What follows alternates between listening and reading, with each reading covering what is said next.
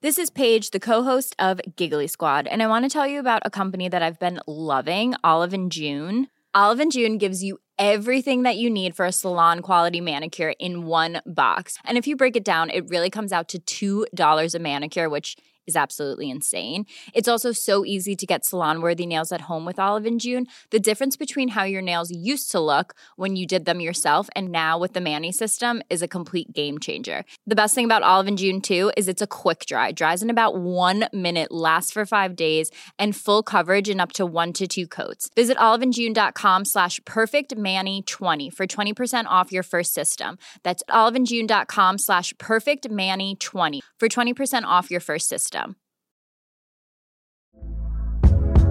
Hey there, it's Michelle Norris. I'm host of a podcast called Your Mama's Kitchen. When I travel, I'm usually looking for a way to find a taste of home when I'm not at home. And one of the things I love to do when I am at home is entertain. And Airbnb allows me to do that. When I was in California recently, I rented a house that had a great kitchen. And when we were sitting around the table, we were all thinking, we're in someone else's house. Someone could be in all of our homes as well.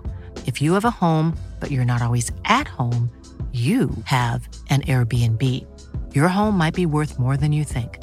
Find out how much at airbnb.com/host. Whose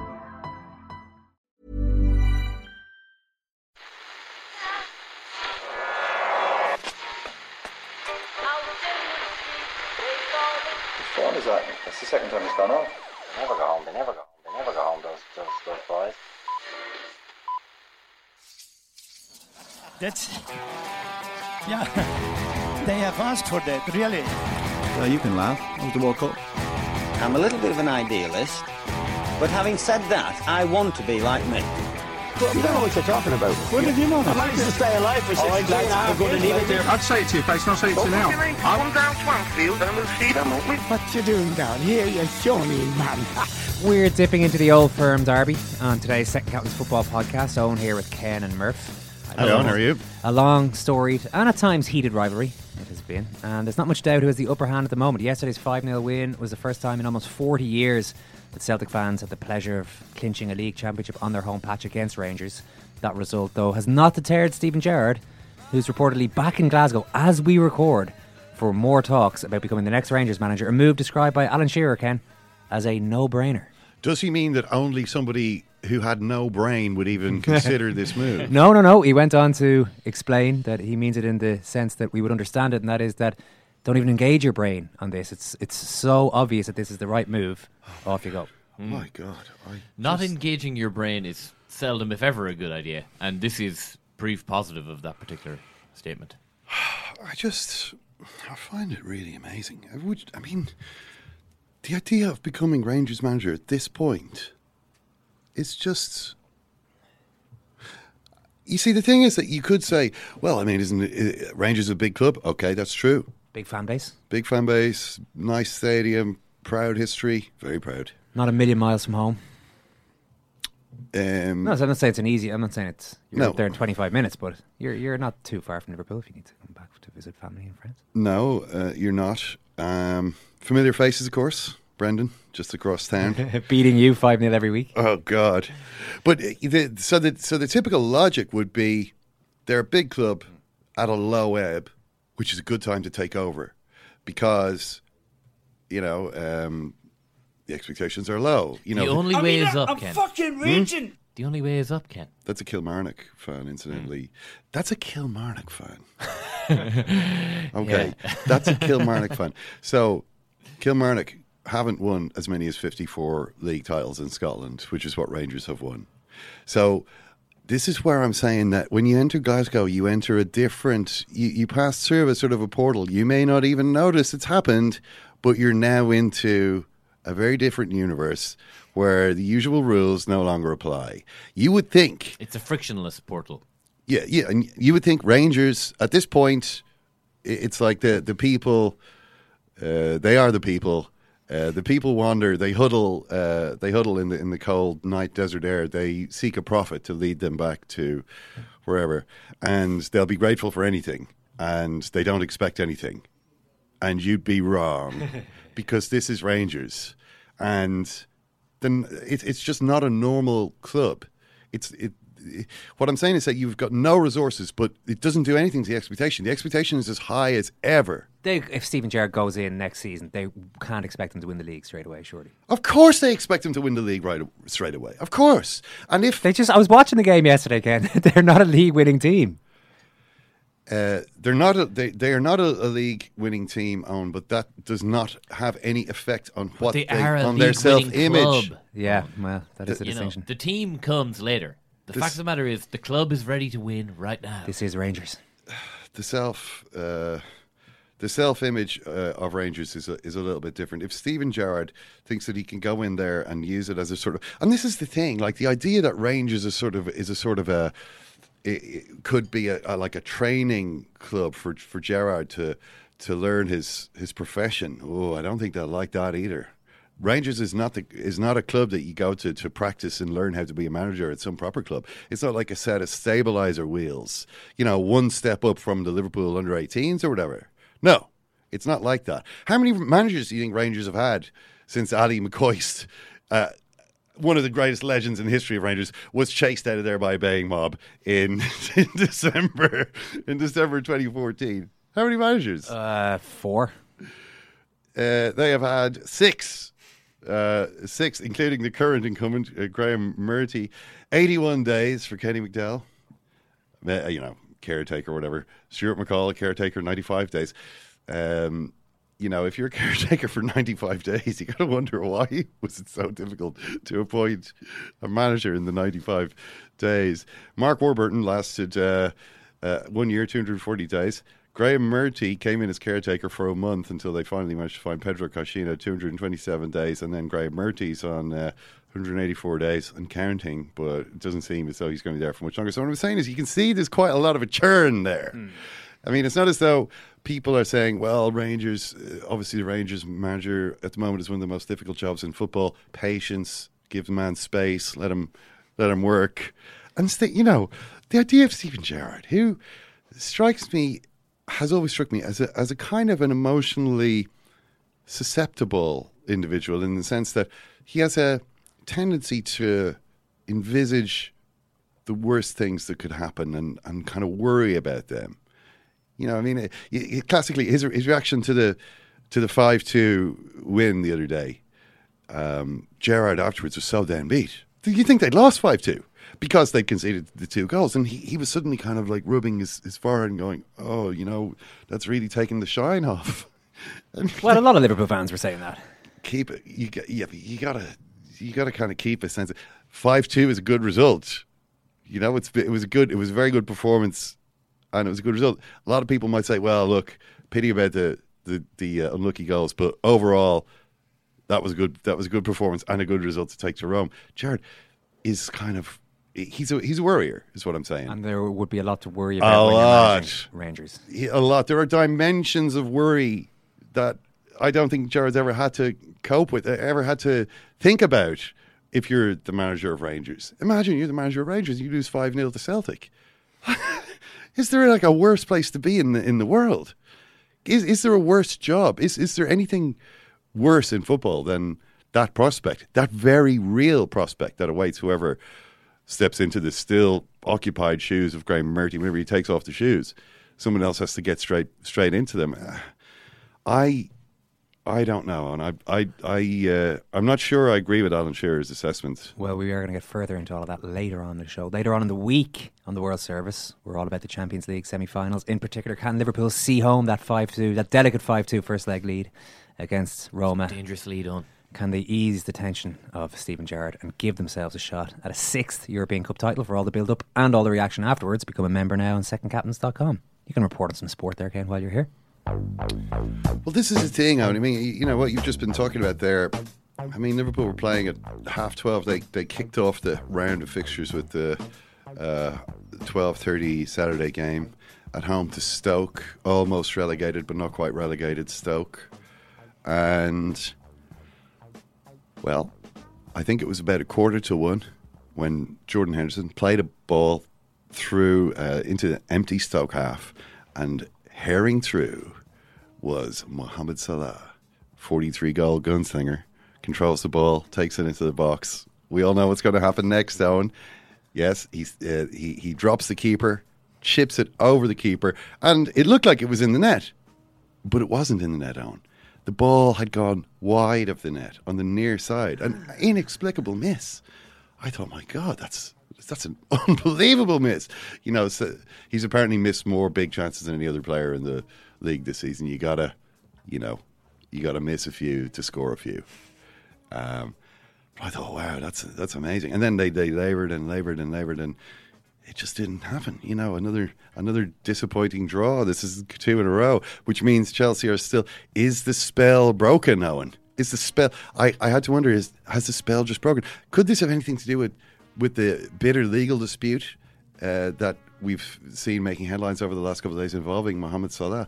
What is this bitter legal dispute? Well, Mohamed Salah, Owen, in case you hadn't noticed, is something of a hot commercial property these days. I would imagine so. So you could shift a few units of whatever it is you're selling. Of whatever it is. I mean, he was headlining a Say No to Drugs campaign recently. Apparently, the calls to the helpline have skyrocketed since his involvement. But his lawyer, Rami Abbas Issa, is not a happy man, Owen, and it has to do with some sharp practice going on at the Egyptian FA. What is the sharp practice? Well, Mohamed Salah obviously has a portfolio of sponsors. He's as I said, he's pretty hot property. A lot of people want to associate their brands with him. He's got UK image rights, which is handled by a company, a UK company, and he's got obviously non-UK image rights covering the rest of the world, which is handled by a Cayman Islands company. And one of the deals that he's got is with a telecom company.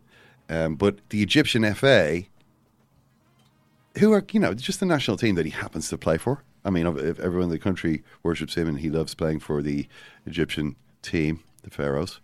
But they put his image on a big plane that's going to fly them around the World Cup next to the logo of another telecom company that they have a sponsorship deal with. Well, suddenly skin and hair is flying as the respective legal teams battle over whether this Egyptian FA has any right to use the image of national team player Mohamed Salah next to the image of a telecoms company who doesn't happen to be a sponsor, in contravention of an existing sponsorship arrangement with Mohamed Salah Cayman Islands Limited. Salah tweeting away, "Unfortunately, the way this has been dealt with is a very big insult. I wish everything had been dealt with better than this." And then prompting an episode of outrage. I mean, this is all a bit Saipan, really, except, I mean, 100 times that. But he'll play. Well, the lawyer was sort of threatening, well, he might be able to play in the World Cup now, which you can just imagine, I don't think would be something Salah himself would be too keen on. But you can see he's suddenly in the middle of all this, like having become this like massive commercial entity, this gold mine for the various satellites and ancillaries and hangers on, that everyone's squabbling over this, and he's kind of in the middle of it going, I'm not sure. The Egyptian FA chairman, Hani Abu Rida, has got on the blower to Mohamed Salah and promised that he's going to sort everything out, and sorry for the misunderstanding. And actually, he himself was feeling a little under the weather in recent days, which is why he hadn't dealt with it as promptly as it was supposed to have been dealt with. So Salah's now saying, okay, well, I'm glad I've had a call from them, and it seems as though things are going to be sorted out. But, it's just, as the Egyptian FA statement says, the important thing is that he and his teammates stay in a good psychological condition and fully focused ahead of the World Cup. Indeed. Indeed, everybody. Could we all please remember what's important here? And this is obviously at a crucial point in the season for Liverpool Football Club as well. He's just on the verge of breaking all the records. Just on the verge. 31 goals in the Premier League. He's equalled the record for a 38-game season with Ronaldo, Suarez and Alan Shearer. He's just equalled it. Big game coming up on Wednesday. You'd hate to think that the spell was broken. I mean, spells. It's not really a thing, is it? Nah, couldn't be. On the other hand, I mean, he's literally never had a season like this before. So it was all a bit, and then, Owen, late last night, Duncan Castles reported in Scotland's Daily Record, and I read from his report, Liverpool assistant manager Željko Buvac has ended a 17-year coaching relationship with Jurgen Klopp in the week of the club's crucial Champions League semi-final against AS Roma. Buvac, frequently described as the brain behind the pair's gegenpressing tactical approach, is understood to have left the club following a dispute with his long-term colleague. According to club sources, Liverpool players were informed earlier on Sunday that the Bosnian Serb was leaving Klopp's coaching staff. The decision to terminate a working relationship that began when the pair represented Mainz 05 in the 90s comes during a season in which Klopp had come into conflict with Buvac. So the source tells Duncan Castle Klopp and Buvac had a big falling out. Buvac has been left completely out of the loop on late. They stand apart in training. He doesn't go to tactical meetings. He's no longer involved in picking the team. In the past, he was the only one who had Klopp's ear. The relationship had broken down. The players have been told Buvac is gone. Wow. So the interesting thing about this the report, besides its sensational content, was that it was the only one at this point. So there followed a lot of "you are fake news" accusations. Mm-hmm. But I did think, looking at this is a very specific claim. Quite detailed, yeah. It's not like one of those, it is understood the club has contacted representatives of X with a view to, it's like he's gone. And in fact, it seems he very much is gone, although there's some... it's not quite clear about the circumstances, because what Liverpool are saying is that yes, it's quite true to say he's not working at the moment. He's stepped away from his duties. However, his job remains here for him, and he's on leave of absence for personal reasons. So, is it a permanent bust up? I mean, it's obviously there's a couple of interesting things about it. Number one, this always happens at Liverpool whenever things seem to be going well. It happened when Houlier's assistant Patrice Berg was assistant when they won the treble in 2001, the UEFA Cup, League Cup, FA Cup treble, then left, and things were never the same again. Rafa Benitez, his assistant Paco Ayestarán, also left, bus up, and things were never the same again. So what's going to happen now? And this is kind of interesting because a few days ago I did an event in the Sugar Club with Raphael Honigstein, who was over talking about his book. He was talking a lot about Klopp because his book, Bring the Noise, most recent one. Well, he's actually bringing out a Per Mertesacker autobiography now as well, so I guess that's now the most recent. But there was a lot of Klopp talk, and it was there was one sort of funny moment when there was this. We were getting questions from the audience and so on. People are like tweeting in their questions, and I noticed that two people had basically. Okay, so one person says, Barry Meehan says, I appreciate Klopp is not just a motivator, but it seems well established Buvac is the tactical guru. Hypothetically, if Buvac leaves Liverpool tomorrow, how would this leave Klopp tactically? And then from Clive Murray, hypothetically, even using the same kind of language, if Buvac were to leave Liverpool, is Klopp tactically capable of coping? Wow. I was like, what do you guys know that we don't? Do you know? Not actually thinking, just thinking, this is a bit funny, a bit of a coincidence there. Well, here we are. So if I can recall what Raphael Honigstein said, he basically said that they have had a close relationship for a long time. They made a deal. Whoever becomes the manager first will take the other with him, and that was Klopp. Buvac became the assistant. Though he also said Buvac couldn't be a manager because he doesn't talk to anybody. He's not a talker. Klopp is obviously somewhat... sociable. Buvac, on the other hand, is the kind of guy who would, answer the phone, pick it up, and just hold it to his ear, just not saying anything. You'd have to judge by the quality of his silence what he thinks about anything you've just said to him. Was that a frosty silence? Was that a sort of an engaged silence? Yeah. Is it a thoughtful silence? That's just the way that he communicates. So it's not obviously typical manager's demeanour. Which is why he was more suited to being an assistant. But he did also say that they did have a kind of a fiery and tempestuous relationship, marked by frequent disagreement. One of these types of passionate kind of flare-ups from time to time. As he writes in the book, Buvac is very emotional. Kiss my ass, shit. Then he'd walk out. He'd storm out. 5 minutes later, they'd be in each other's arms again. But, you know, who knows? Maybe this has, maybe it's gone too far this time. Maybe Vujovic is like, you've changed. You know, it's like an ABBA song from the divorce years. You know, it's like things just aren't the same anymore. You know, what is it? You're just like taking all this acclaim, going on about Brexit. You know, maybe Vujovic thinks, what's the big deal about Brexit? You know, just get it done. You know? He's a Bosnian Serb. The people have spoken, Jurgen. You know? Yeah. Move on. Get on with your life. Get over yourself. Oh, because Guy Verhofstadt is tweeting, oh, why can't we all just listen to Jurgen Klopp? Bubac's like, you disgust me. This isn't the same. This isn't why we got into the game. I think this together. is what they call putting words in another person's mouth. It's all about Brexit. That's the reason that this guy is going. Well, I just don't. I mean, the way the EU has treated Serbia is an absolute disgrace. So, you know, maybe some people aren't as unhappy to see it all come a cropper as Jurgen seems to be. Rafa Honigstein was tweeting today saying him and Klopp have had huge rows before, but always made up. This might not be the end of the story. Short-term effect is negligible, but Klopp will want somebody else to bounce ideas off next season if he doesn't come back. I don't know why he's left his position for the moment. Just want to make the point. The relationship has been volatile at times. They're both impulsive characters, but always came back together eventually. Let's see what happens. So there you go. That was interesting. I mean, the thing about it is, it's obviously a weird time of the season for it to happen. I mean, they're saying kind of personal reasons. So, you know, who knows what could be going on with Zlatko Vujovic. But you would imagine it's extraordinary circumstances for him to leave at this point. You know, just before the semi-final of the Champions League.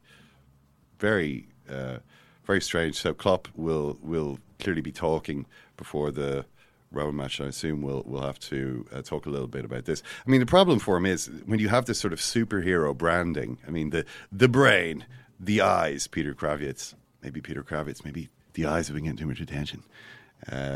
And the heart, you know, Klopp. It's like you now just have eyes and a heart but no brain. You know, surely that's going to affect the quality of the team. Well, we'll see. Yeah, we will see. But it wasn't all bad news, Owen. Roberto Firmino signed a new contract after I'd spent much of last week talking about how unfortunate it was that he had such a small release clause in his contract and was playing so well. So they have managed to sign him up to a 5-year deal, which although they haven't released the details on release clauses, I assume there is none, because otherwise what's the point really? So they have managed to secure one member of their 98-goal front three, and now have to give the other two pay rises in order to keep them. But yeah, and thanks also to all the Liverpool fans who tweeted me pointing out this news. You must be sickened now. They were giving you credit, weren't they, for basically putting Liverpool in an untenable position. No, with your fiery verbal tirade last week. No, I don't think so. I don't think that's the way. Oh. I don't think that's the way it was. But anyway, that's enough of that. So we'll wait and see if the spell is broken on. A lot of strange and unnatural happenings going on just there. But what else was going on? The strange and unnatural threesome of Arsene Wenger, Alex Ferguson, and Jose Mourinho all hanging out together on the touchline. Wenger and Ferguson both giving Mourinho thin smiles as they invited him to join in for the photograph. Wenger thinking, oh, the ultimate insult. Alex Ferguson being Paddy with me. All of Old Trafford giving him a raucous reception. Did you watch, by the way? I wanted this guy to hate me. I wanted to end my reign in British football with this man despising me so much because I had won so often that we would never speak again. Instead, here he is patting me on the back. Well, Wenger actually said, it shows once you were not a danger anymore, people love you. This was the crowds. The crowd were like applauding him and applauding Ferguson, obviously applauding Ferguson. They did sing Arsene Wenger, we want you to stay at 1-0 up, which I thought was uncalled for. Yeah. But, you know, did you actually watch The Feud, the documentary that was on last week? No, I haven't seen it yet, no. Channel 5? Yeah, and I think so. It was like, I mean, there was funny bits. I mean, the best thing about it, I thought, was the old video of Ferguson talking to the United players and like just the sort of stuff he was saying to them, which was all about like basically challenging their masculinity. You know, Paul Ince he's a big time Charlie. Quite foul-mouthed as well, though. Alex Ferguson, not afraid of using the odd obscenity to punctuate his motivational chats with the players. And there was some great. So I kind of wonder how much more of that archive is there, because someone needs to get into that archive. That's the real gold. I mean, the rest of it I thought was pretty lame.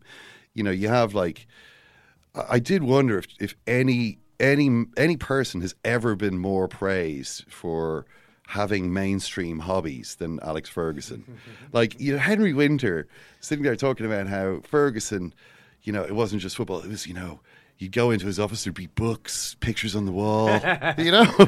I'm like, I mean, he. There was a cup of tea, I believe I saw. I mean, this guy does not just study football all day long. He does He decorated his office. Wine, you know, they had like a wine glass sort of in slow motion breaking on the ground. You know, it was like sort of American Psycho type. So, you know, the way in American Psycho, that maybe they've got the sauce sort of dribbling on the white plate. You know, it's that type of. It's like, Jesus. And John Motson going, well, you know, of course, Alex Ferguson could be somewhat belligerent.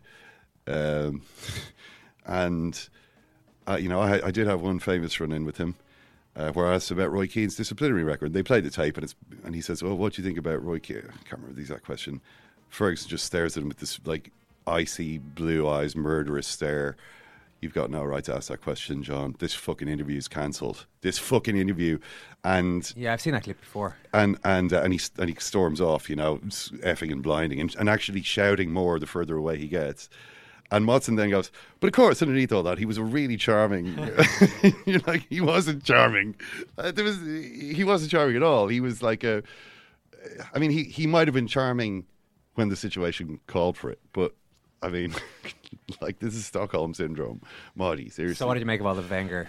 I thought it was. Old Trafford I thought it was nice. I realised I was staring at it with a big kind of grin on my face as Ferguson and Wenger were there, and I was like, oh, because it just reminds me when I was young. Just remind me of better days. And then Jose was. Fergie called him in, and Jose seemed a bit bashful, but eventually came in. Didn't stay in for too long. Went back. He actually said afterwards, oh, you know, I thought we handled it well as a club. He said it was his idea to bring Ferguson in.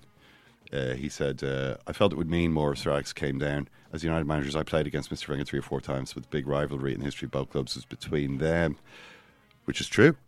And it seemed to me as though at the end, Ferguson, who was very hands-on, was slapping Wenger's back and patting him on the shoulder, seemed to say, well, I see you for a drink afterwards, but Wenger was already walking away.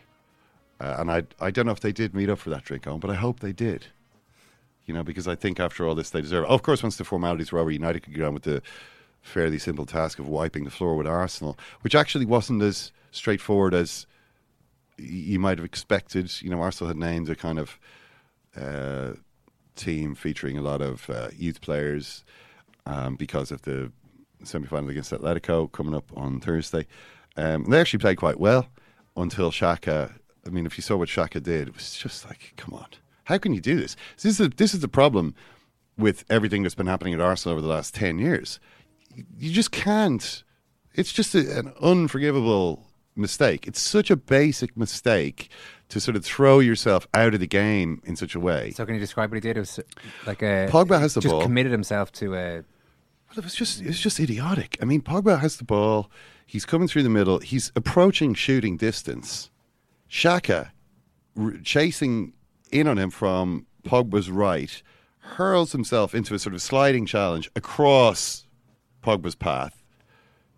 Pogba says, okay.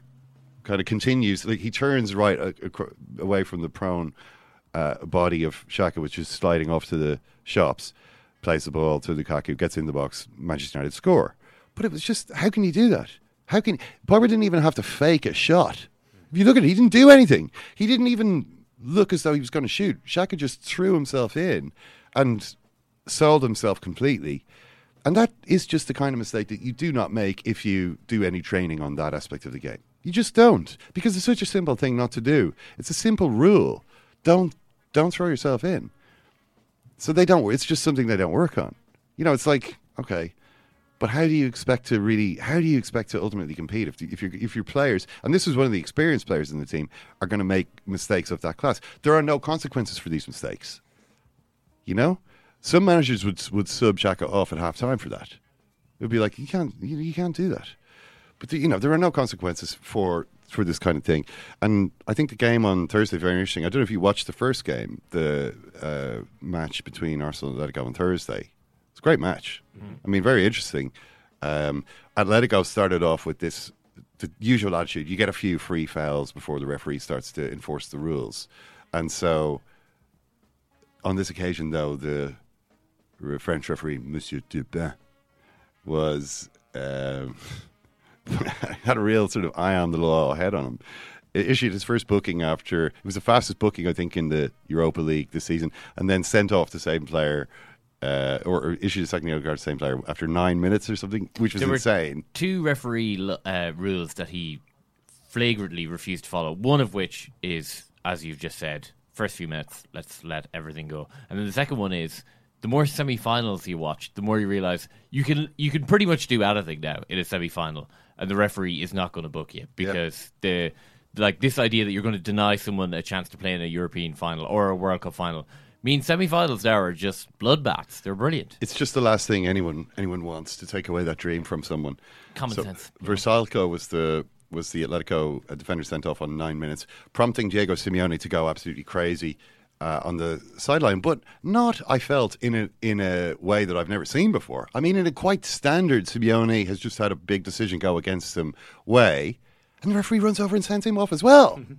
I thought, well, that's just uncalled for. I thought this is a bit much from the referee.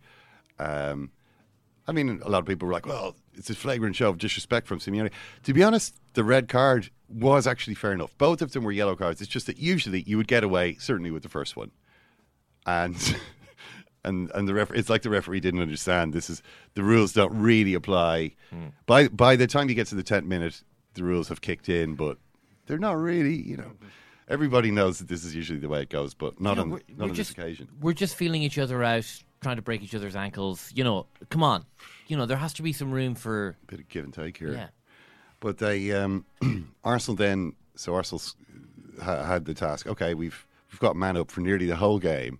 Now is where we show what we're really all about. And you just thought they don't know what they're doing. Arsenal have no plan. Eventually managed to get a goal by, like I said, 67 minutes or something, but very quickly conceded an equaliser with the only type of goal Atletico could score, a long ball and a breakaway by Griezmann. They did score. And Simeone, who had spent the match standing just behind Ivan Gazidis in the sort of director's box, was overcome with emotion at the goal and appeared to be, the commitments where is it Outspan walks out and he sees in the laneway Joey the Lips and which one of the singers. I love the way you're just throwing a commitments reference in as though we chat about the commitments. And at the dark end of the street. He happens to have a rapt audience over here. Yeah, I know exactly the scene you're talking about. The scene I'm talking about. I can't remember is it not the Maria Doyle Kennedy? Yes. I think it is. That Joey the Lips is kissing. Yeah, there's this intimate scene taking place in the alleyway and he's, sorry. That was what Diego Simeone and his mate looked like. Diego in the Joey the Lips role. I mean, this football means a lot to Diego Simeone, and especially this type of football. And he gave this great.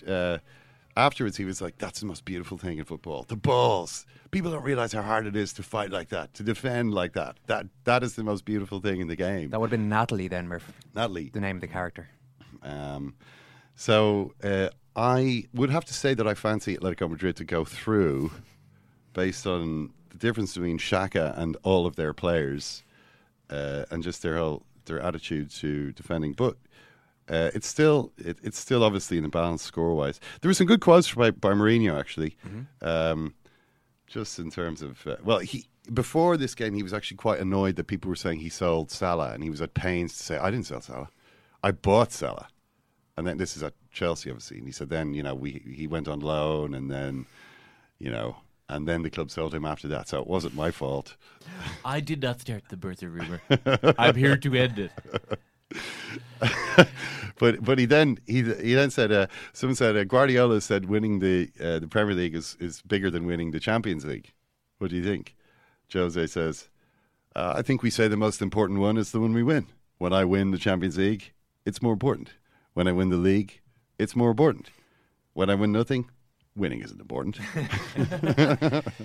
He's getting into end of season wind down. He mode is. now. He It's nice and really relaxed. is. Yeah. Yeah, he's They a call that totally different D-Mob Happy Jose. or something, don't they? The army. He's just looking forward to getting out to Russia. He's obviously a Russia Today pundit. Yeah. I assume he has to go to Russia for at least part of that. So he's going to be hanging out in Moscow in June. It's some good times are ahead, I can only imagine, for Jose. What else is happening in the Premier League? Jamie Vardy apologising for his team's 5-0 defeat against Palace.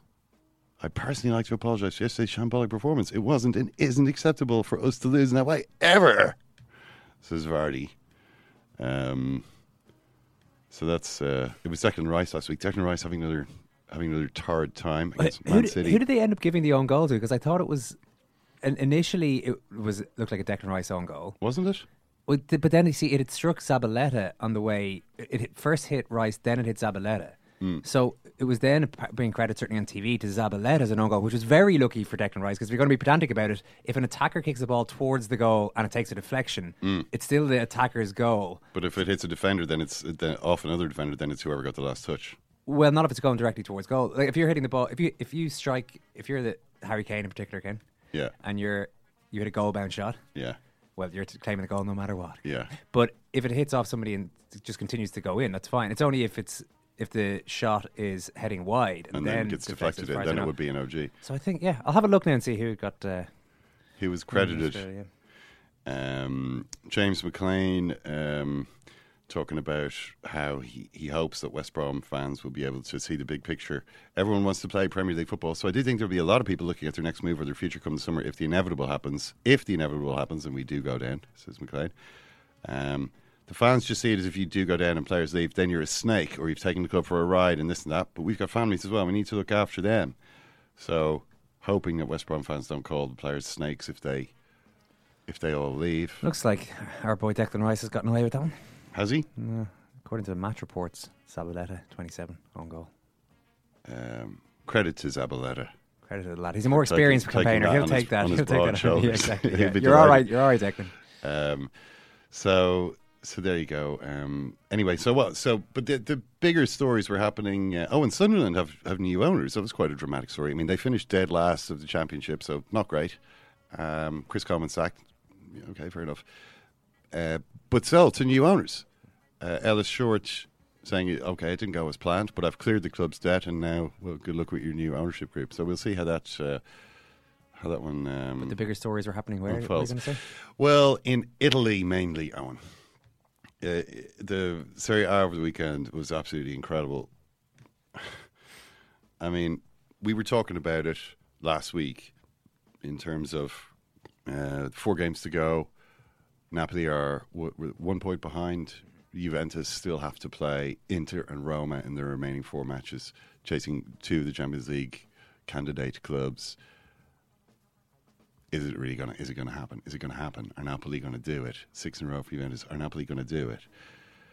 Well, obviously Juventus had to go to Inter first of all, and they went 1-0 up, and Inter had a man sent off. So looking good, and it was a controversial sending off because the referee went to VAR after seeing apparently blood on the sock of Mario Mandzukic.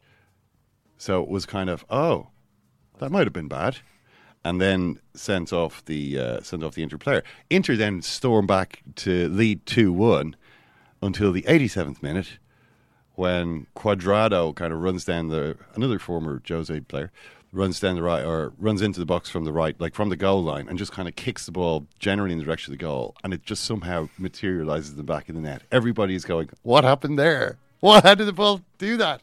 It seems to.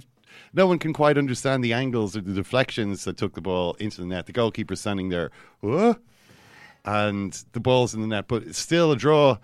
A draw isn't that good a result. But then Juventus get a free kick out wide against 10-man Inter in the last minute. Ball into the box. Higuain, poof.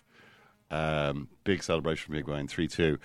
And there then followed stormy scenes in the media area as Massimiliano Allegri lost his cool with the fake news media who've been so unfair and have treated Juventus so horribly throughout history, really, but especially over these last few weeks. And a lot of people have been lining up to kick Juventus over the last little while with that whole thing that happened at Real Madrid and all that. Well, Allegri, he basically was saying, he took offence to questions that, like, you didn't really play very well. And he was like, last week was one of the worst games of the season, not just for us, but for Napoli as well. Don't tell me they played well. This was Napoli last week, beat them 1-0, a header in the last minute. The first time that Juventus had played at home in the league and not had a shot on target since they moved to their new stadium, so 7 years. So a bad performance by them. But he said, how many campaigns have you seen? I've watched at least 40. You can't win every game. There are moments this season. They must be understood. Football is becoming too much about theory and tactics. You're ruining the game. Do you watch basketball? Because they're asking him, oh, Juventus, it seems like you're scraping along without having any plan and you're just being bailed out by good players like Higuain. What do you think about that? And he's like, do you watch basketball? A move lasts 24 seconds. You have the ball, you have 3 seconds left. Who do you give it to? LeBron James. The most talented player. You think that in football, which is made up of tackles, running and accurate passing, that systems win? So let's play for tactics and let's say Leo Messi is worthless. Same for Ronaldo and Higuain. You don't look at players or skills. You only look at systems. That's what's damaging Italian football. Good defensive organisation doesn't matter, but champions and their skills must be praised. But no, you go ahead and keep talking about tactics and don't watch these champions play. Yeah, well done. This is what Allegri is shouting. And he's shouting so loud that Luciano Spalletti, the Inter coach, who's also in the same area, breaks off his own interview. He's like, sorry, mate, could you just, if you wouldn't mind, could you please just pipe down a little? Because some of us are trying to give interviews here and some of us can't hear ourselves think. What with you screaming and caterwauling over there? Which is an unusual situation, I suppose. Spalletti was obviously complaining about the referee. And saying, I don't think there was a completely balanced treatment of situations, which is an opinion echoed by a lot of people, all the Juventus haters in Italy, such as Paolo Di Canio. Because Juventus, you see, also got away with what should have been a red card for them. Pjanic, their midfielder, clattered into someone. It was quite similar to, remember Dybala against Real Madrid, where he did a kind of turned and kicked an opponent who he didn't see, like Nani against Real Madrid as well. That type of thing should have been a second yellow, wasn't. Typical Juventus. But of course, none of this would have mattered that much if Napoli can do the business against Juventus' hated rivals, Fiorentina. So after 8 minutes, Napoli's hero from the Juventus game gets sent off. Koulibaly, the big defender who headed the winner against Juventus, is sent off after 8 minutes. And they proceed to lose 3-0. Oh. Unbelievable. And prompting another kind of, Allegri was saying, you're ruining Italian football. You think it's all about tactics. You don't notice skills. You don't notice the qualities of individuals. Sarri is saying that Italian football, the only hope is that in life, everything has to end sometime. He means Juventus winning the league all the time. Sooner or later, the domination will have to end. I must say, seeing the Premier League have this constant alternation of winners every year, it grows the love for teams and makes everyone have hope of success. It's a different situation here in Italy. The risk is that we will lose many fans because they cheer on teams that will never win. And they know that too well. If we impoverish the whole system, the rich will be impoverished too. So he's basically saying, Juventus have to lose a league title once in a while in order for this to continue to have any meaning. Yeah. Although that isn't always the case. Sometimes it's quite satisfying to keep winning the league year after year after year after year against opponents that have no hope of beating you. Sometimes that can be a lot of fun as well. Which we'll get into with Celtic in just a few minutes' time. That's it for today's Report on Sport. They are the champions. They have taken the title away from Manchester United, and they have done it here at Old Trafford. It does not get more conclusive. It's very difficult to see Arsenal play one day without Arsenal on the bench. He's going to ruin the club, fam. He's going to ruin the club, lad. I'm telling you, fam. But up and down the land, you do sense a genuine appreciation for the way this Arsenal team play. They were perfect. It's turning. It's turning, blood. Did you hear the boos at full time? Seriously, shut the fuck up tonight. I'm not in no mood for no little dickheads chatting shit. We'd love to have him there all the time, but we all know that's not going to happen. One day he's going to have to go.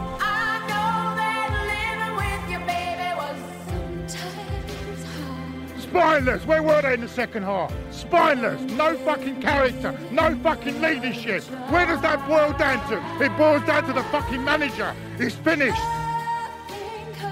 It will be hard. He's not thinking of leaving one day. He was a great manager. He's gone. He's gone. It will happen eventually. We all know it, but I don't see it. Arsenal Football Club, though. For me, the day I will see Arsenal play without Arsene on the bench, it's going to be weird.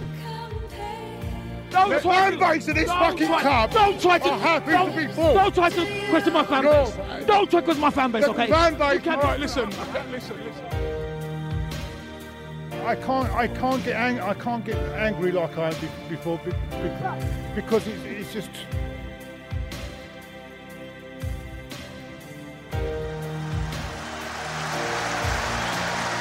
Arsene Wenger's team, every bit as good as the manager's words. He had no doubts.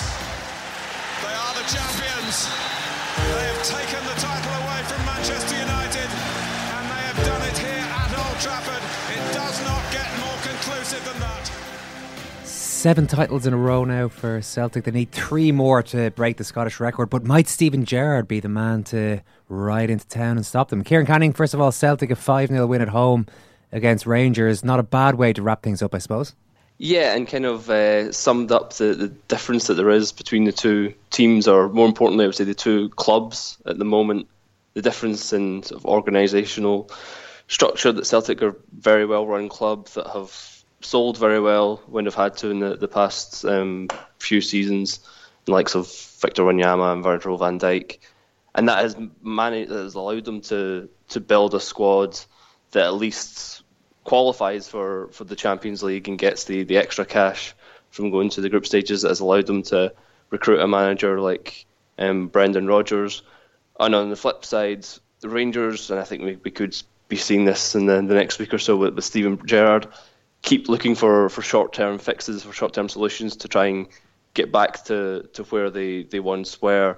And Rodgers himself said that Graham Murty, their sort of caretaker manager, had been thrown to the garbage, in his words, by the Rangers board, just by a sheer lack of planning and putting together this sort of mix and match squad that can't really compete with Celtic at the moment. Rangers were a shambles yesterday, Kieran. Their defenders looked like they'd never seen a step over before and didn't know how not to fall for one. But that aside, and we will get into them and we'll get into the Gerrard stuff, I did think that Celtic looked like they were playing with that verve that Brendan Rodgers does seem to have an ability to inject into his teams. I know it's hard to judge given the lack of true opposition up there, but what kind of how successful has Rodgers been in making the Celtic, in moulding the Celtic team into his image? He claimed yesterday, and he has quite consistently throughout the season, that this season has been even better than last. Purely in results, that doesn't really seem to be the case. I mean, last season was exceptional to win the treble without even losing a game. What has been very obvious this season, particularly in the Rangers matches, is that when Celtic are up for it and Rodgers picks his best team in Scotland, no one can live with them. They've dropped an awful lot more points in the league this season, but it's tended to be around European fixtures where players have been rested, or complacency sort of sets in against your likes of your Dundees, St Johnstone, Ross Counties, etc. Whereas when they've come up against Rangers or Aberdeen, they've pretty much won every game and won every game handsomely.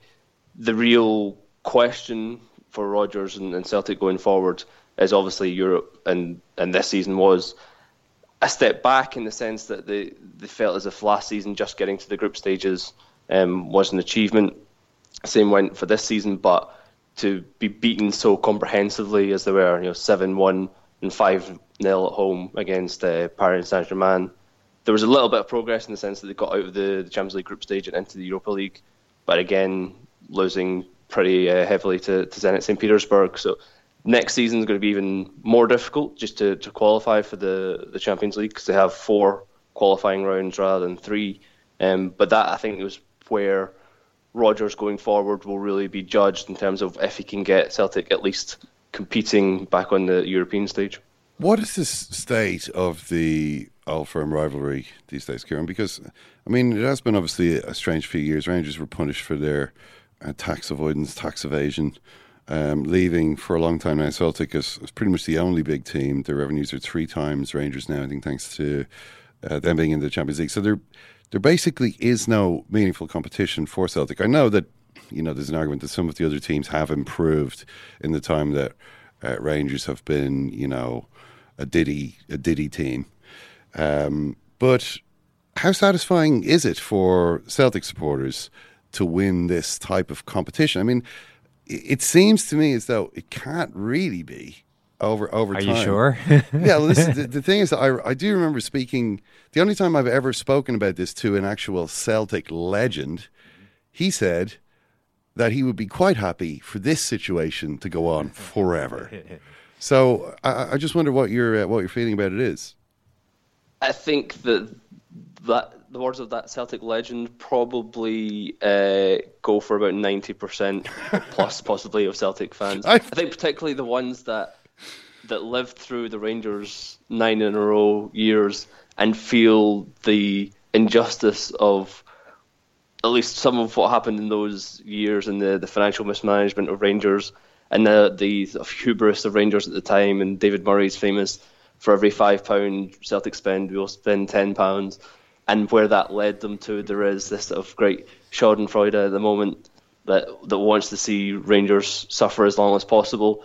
But I also think that there is a bit of a realisation in the sense that this run that Celtic are on against Rangers really is quite historic. I mean, the Celtic had, for example, yesterday is the first time Celtic ever beaten Rangers by 5-goal margin in the league, but just in the time that Rodgers has been in, they've won 5-1 twice, 5-0, obviously yesterday, 4-0 in the Scottish Cup semi-final just a couple of weeks ago.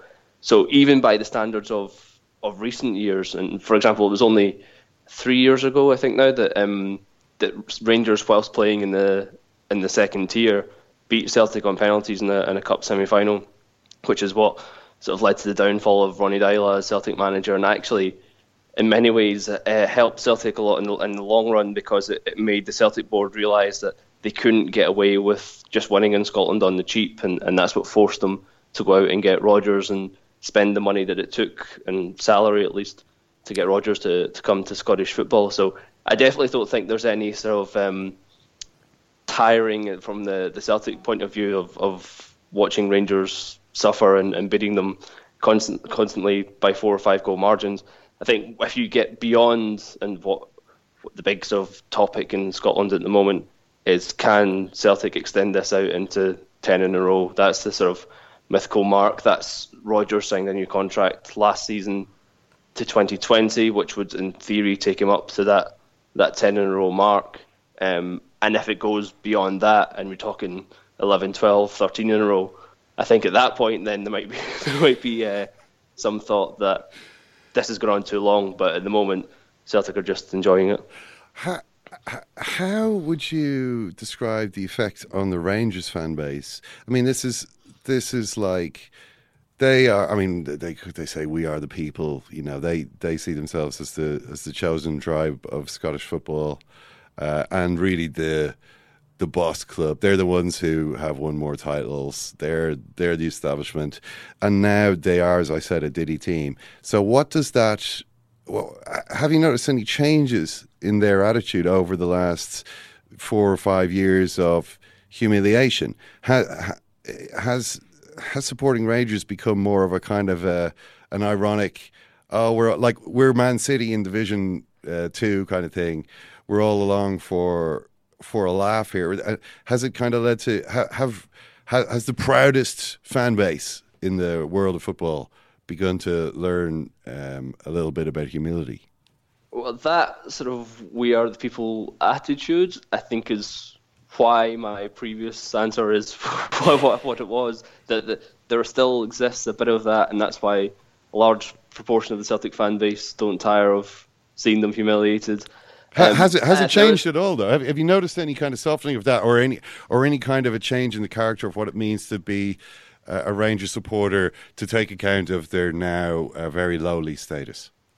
There is a bit, I would say, you even saw it yesterday and in the Cup semi-final a couple of weeks ago, in the sense that there's a bit of a split between even those that have left early in the game. For example, I mean, a large section of the Rangers support yesterday left at half-time or beforehand, but there were still a few thousand there singing at the end, of belligerently, trying to show that they're still there, and they believe, I think, that they will eventually, in their eyes, get back on top. And it's become part of the trolling process of after Old Firm games, has become Celtic fans posting the Rangers TV commentary of Celtic goals, as Celtic goals fire in one after the other. But there was one point in the Rangers TV commentary a couple of weeks ago where they were going on about, just remember all these days, because one day it'll happen. One day Rangers will beat Celtic, and who knows, one day they might win the league again.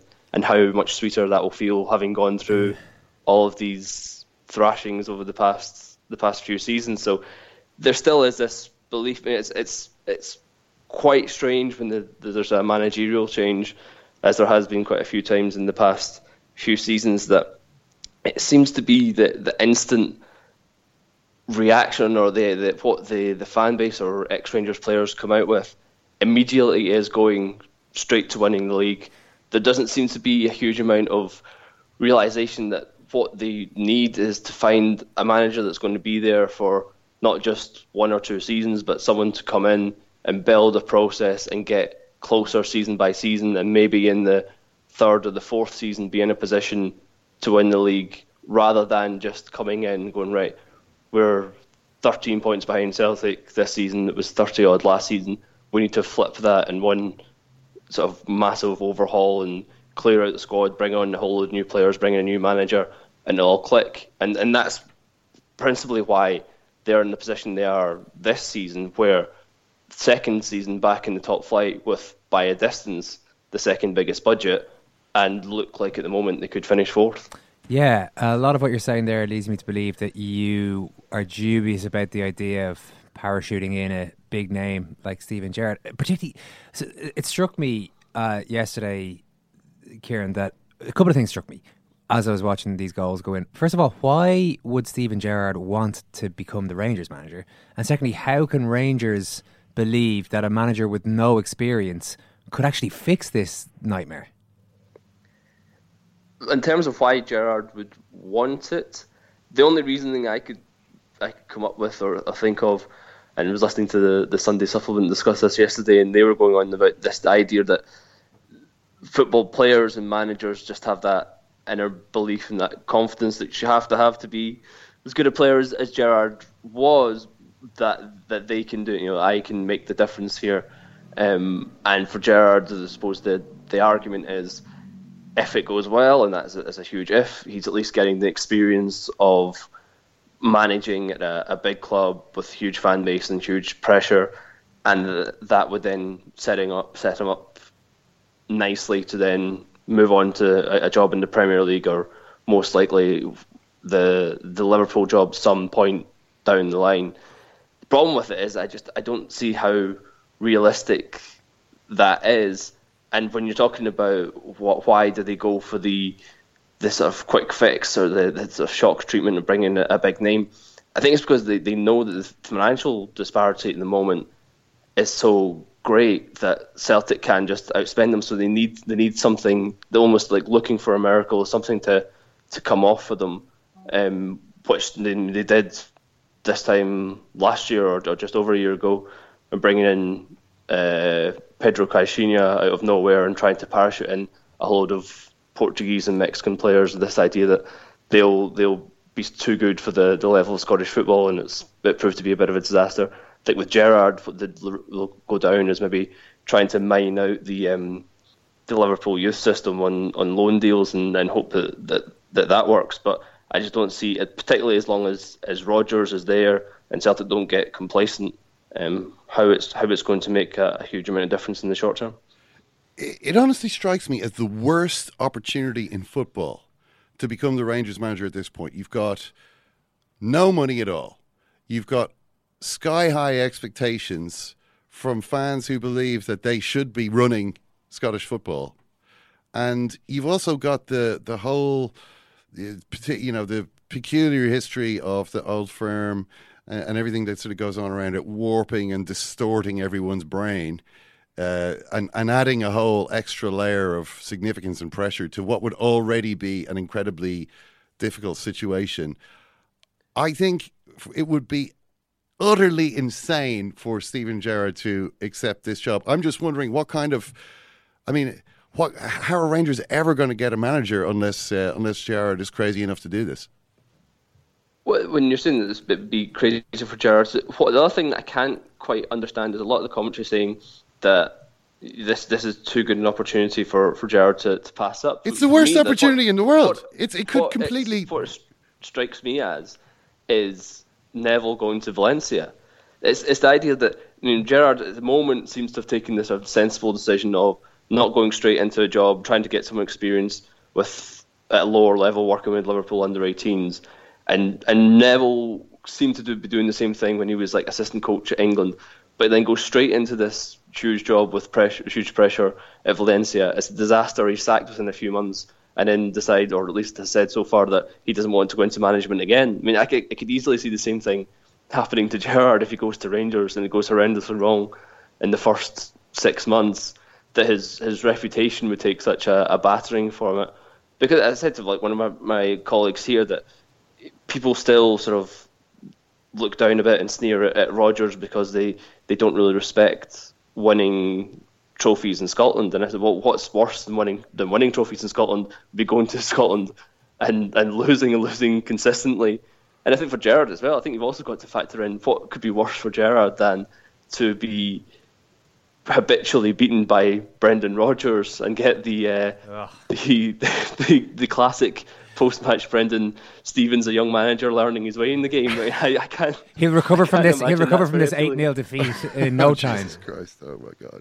Even to draw it back a bit, a few months ago, Rangers, after a very long and laboured process, went for the Aberdeen manager Derek McInnes, who had played for Rangers, has managed in Scottish football for the vast majority of his coaching career, and even he, having spoken with them and looked at the situation, turned it down to stay at Aberdeen because he knew it was such a poison chalice.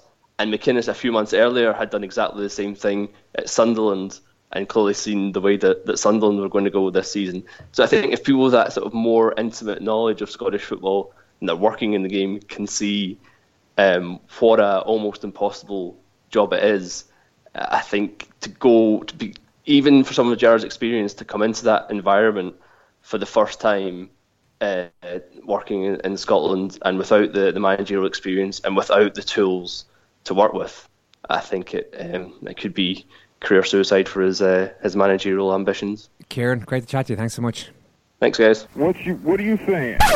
You just a phony, man. This is just for I admit I don't look like the athlete of the day supposed to look. This ain't wrestling. This ain't the WWE, baby. My belly's just a little big. My hand is just a little big. This is just an act that you're doing. You should be an actor. But brother, I am bad and they know I'm bad. I'll never do that. There were two bad people. One was John Wayne and he's dead, brother. And the other was right here. You can run around like you a preacher and all that you want, but baby, I promise you, I will baptize you. You can't teach that. We talked about Arsene Wenger's long farewell earlier on in the show, Ken. Steven Gerrard could be saying farewell to the Liverpool under-18s. Well, if he doesn't get the old Zeljko Buvac's job, I can imagine there'll be people saying, what an ideal time to bring Stevie in. I'm not sure. They're already saying that on Twitter. I've seen multiple people. Really? Yeah. I'm not sure about the chemistry there, but, look, we'll see. Iniesta, Owen? Iniesta's another farewell I wanted to ask you about, yeah. I mean, emotional scenes. The big farewell really was he's not finished yet. It's just Barcelona won the league. They confirmed that they'd won the title by beating Deportivo, hat-trick by Messi. Amazing goals. Messi afterwards saying two things, basically. Number one, we have won the league and it's not just a non-thing. just so everybody knows that actually does. It is actually quite a big deal that we won the league, just so that everybody knows that. And also, it's a shame, like when Xavi or Mascherano left, symbolic players for the club. I mean, if you saw the Copa del Rey final, this was a couple of weeks ago, but Iniesta scored an amazing goal. It was like a superb, like a stupendous performance by Barcelona to win 5-0 in the cup final. Like, this is how to kind of win with style, in a one-sided game. Iniesta scored a beautiful goal. And Messi and Iniesta just in each other's arms, like Simeone and whoever that guy was. He was very emotional at the press conference as well. In fairness, it is an emotional business having to go to China to expand your burgeoning wine empire. It's tough. Bodega Iniesta is doing... I'm buying a bottle, Ken. I would completely buy it. I would definitely buy a Bodega Iniesta. Who is not going to buy a Bodega Iniesta? But also on in emotional farewells, Wesley Hoolahan. Wezzo. Finish at Norwich. Bidding farewell to Carrow Road after 352 matches with a goal, heavily deflected, I would say, and an assist in a 2-1 victory against Les Aces. Well, that's the way to do it. And he was subbed off, and he hugged basically everybody. Was crying, was led away, crying into the tunnel, and later on appeared in function alongside Norwich's Iron Lady, Delia Smith. Everybody that done that for me there, it was brilliant. Just one time.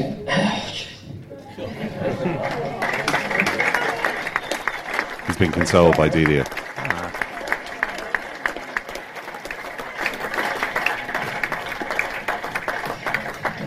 The point of Guinness. I thank the boys yesterday. They were fucking brilliant. They knew what yesterday meant for me, and just thanks everybody.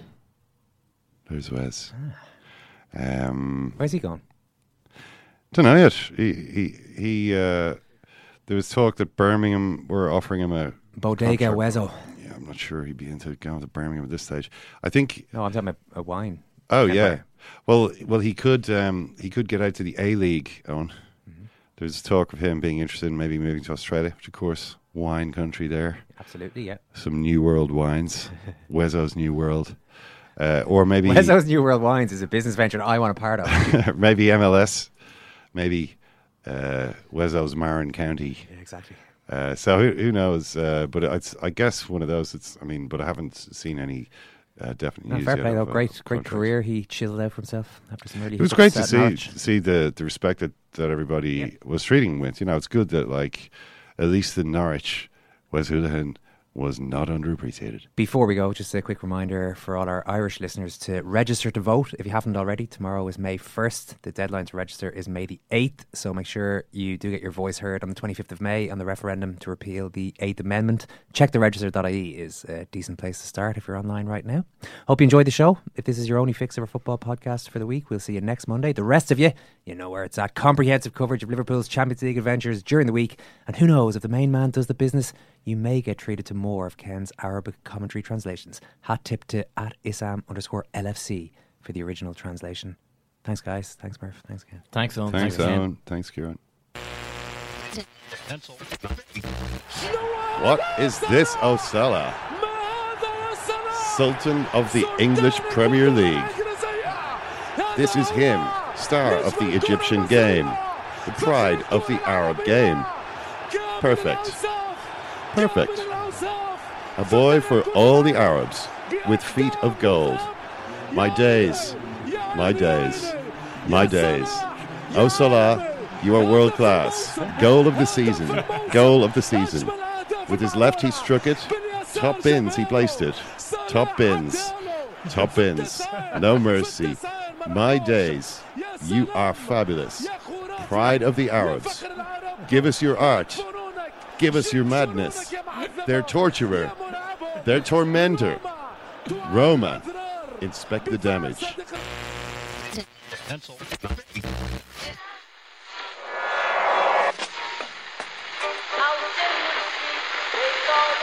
What is that? That's the second time it's gone off. They never go home, those boys.